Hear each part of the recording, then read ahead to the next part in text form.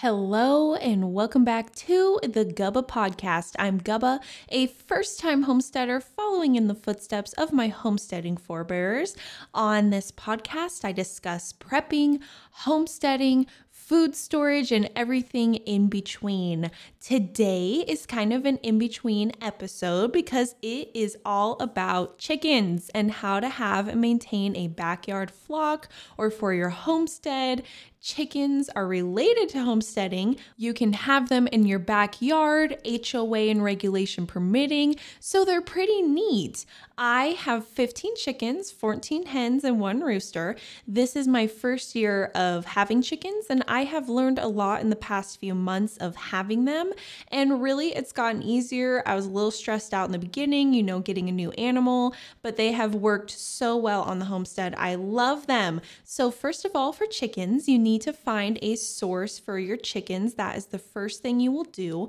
There are a lot of places that sell chickens, and usually your local farm supply stores are the best. So come spring, the stores will be alive with little chirps from chickens, ducks, turkeys, and sometimes pheasants and other little birds.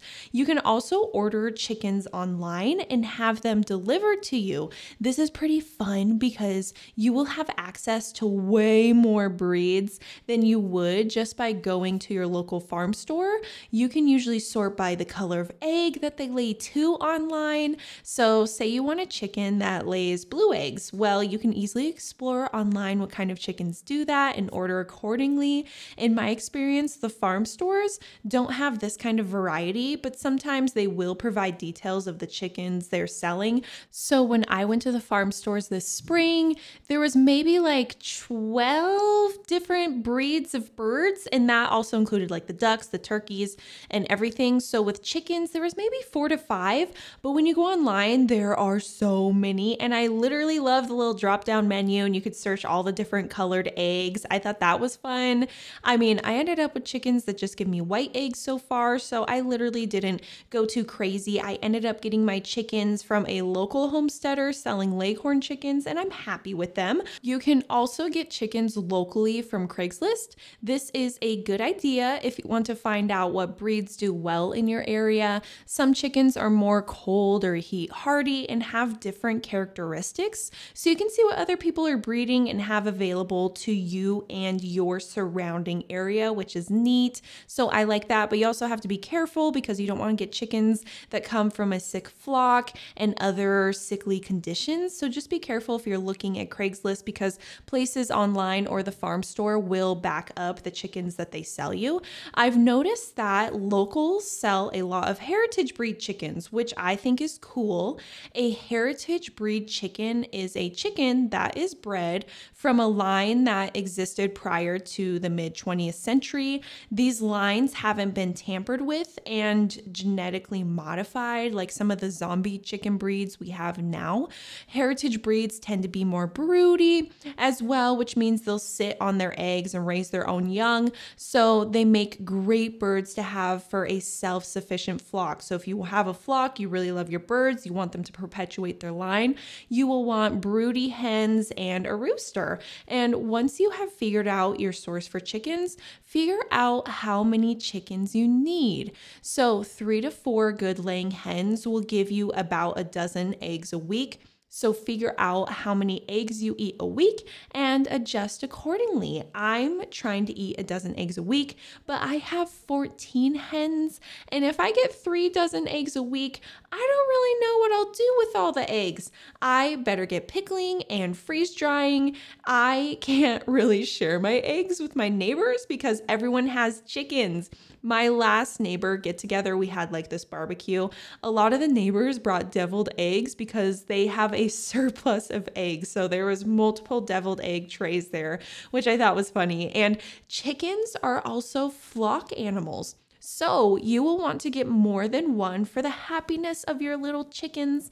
You wouldn't want a chicken to roam around by itself. That would be so sad. It definitely needs a friend or two. And once you start buying chickens, though, it is easy to get carried away because they're so cute and there's so many different varieties with different purposes. And did you know that there are different breeds of chickens which have different purposes? I think that is so cool. There are egg-laying chickens that are optimized for eggs and won't have much meat on them. There are meat chickens which get fat and have a lot of meat and are optimized for meat production, but they won't give you a ton of eggs. But there are dual purpose breeds which are good for both eggs and meat, but you won't get an abundance of either generally. So you'll get some eggs and you also get some meat. I had research prior, and some homesteaders I listened to didn't care for the dual purpose chicken breed just because you don't get much meat or a ton of eggs, and they suggested to do one or the other. Honestly, I can kind of see that with the chickens that I have. I would rather have their purpose be specified instead of a dual purpose breed, and my chickens are specified for eggs, and that's something that I want. I would love to do meat birds and just have birds that are just for meat, so I know I'm going to be getting a lot of meat. On the other hand, though, a majority of the heritage breeds are dual purpose, so if you want a heritage breed of chicken, they will be a dual purpose for you. So my chickens are egg-laying hens and are a variety called a leghorn. They are a white leghorn and they give me white eggs. A leghorn chicken is just this beautiful little white chicken, and it's smaller, and it is bred for egg producing. They produce a ton of eggs. They even go through the winter giving eggs, and they are white, so you won't get any exotic egg colors from them, which is okay for me. The only exotic thing I got from my leghorns so far was a massive egg. It was ginormous. Like, I thought a dinosaur laid it, and I couldn't imagine one of my chickens laying it because they're so small. And they lay in their little nests to give me cute little eggs, and your chickens will need shelter, a place to sleep, and a safe place to lay their eggs. I would suggest a coop, and the size will vary depending on your space availability. You will want nesting boxes for them to lay their eggs and be cozy in. You want it to be a comfortable environment for them to be laying their eggs. And the general rule is one nesting box to every 3 hens. They don't have to take up a ton of space, but my hens do prefer the bigger nesting box compared to the smaller ones. I'm finding a majority of my eggs in there. Though they could fit in all the nesting boxes, they go towards the bigger one. You will also want a roost for your chickens to sleep on.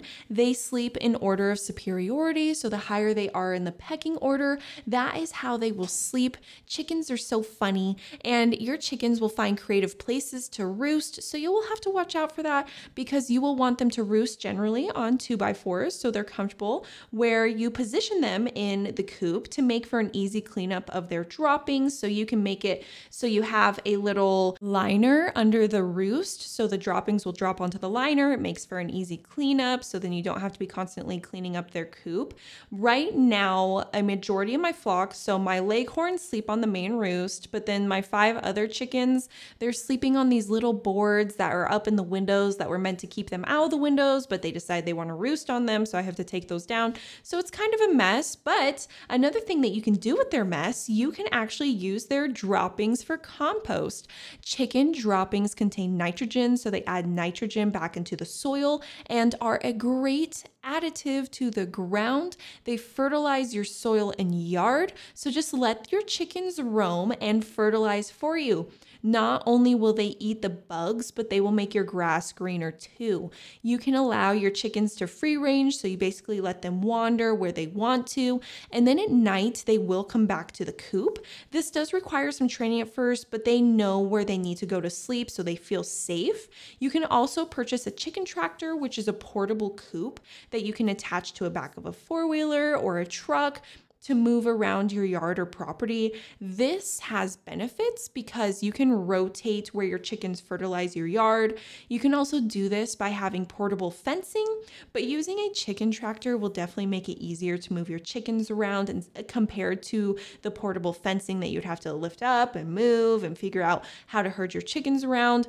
I personally have an enclosed chicken run that is large, and my 15 chickens have so much space to roam about.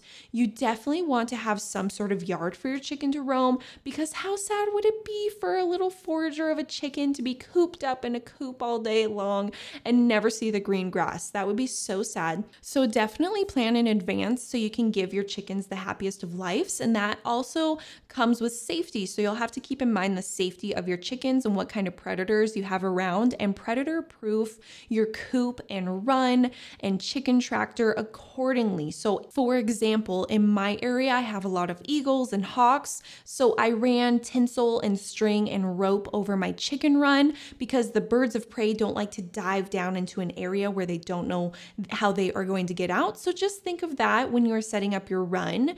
And chickens are just easy to take care of and are the perfect first homestead animal or backyard homestead starter animal. They don't require a ton of maintenance and are pretty self-sufficient. You do have to keep their water and food bowls full so they have access to eat and drink, and you want to keep that clean for them. I personally use a non-GMO feed that is organic because that's what I want to eat in my eggs, but that is up to you what you feed them. Chickens can eat most kitchen scraps too, which is nice to limit your kitchen waste. Today I took out radishes and the radish greens. I'll be taking out broccoli and greens later tonight for them too, and they just eat them up. They love it. If you have dogs, you will want to introduce them to your chickens slowly so they can get used to the chickens and not kill them if they happen to get out of the coop. That would be so sad.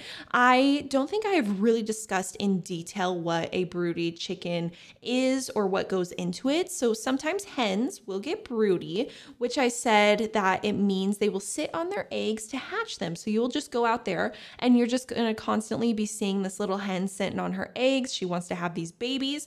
This can be a good or a bad thing, depending if you want to have baby chickens running around. Heritage breeds, like I mentioned, of chickens are more prone to go broody. So that is up to you and what you prefer. Do you want little chickies running around? You can have issues with that where the hen will bring in little chickies, hatch them, and then she'll be teaching them how to eat and go about the chicken run. And then all of a sudden she's just done with the chickies. And then the pecking order comes in and she's not nice to the chickies either. And then you have to go in and serve defense for the little chickies. So that's something to consider, what kind of time you want to put in. You could do a test run of little broody hen chickies and see how it goes. You will also need a rooster to fertilize the eggs if you want to continue your flock. But roosters in the flock can be great, but they can also be bad. They're great because they protect their hens, but they're also bad because they protect the hens. Because of that, they can get aggressive towards you or your family and even kids if they think even for a moment you are a threat to those hens. My rooster is a Leghorn rooster, and I've been regularly around him since the day that I got him at about a month old, and he hasn't shown any aggression towards me yet, but he does look super mean, and I wouldn't doubt that he would be aggressive towards others.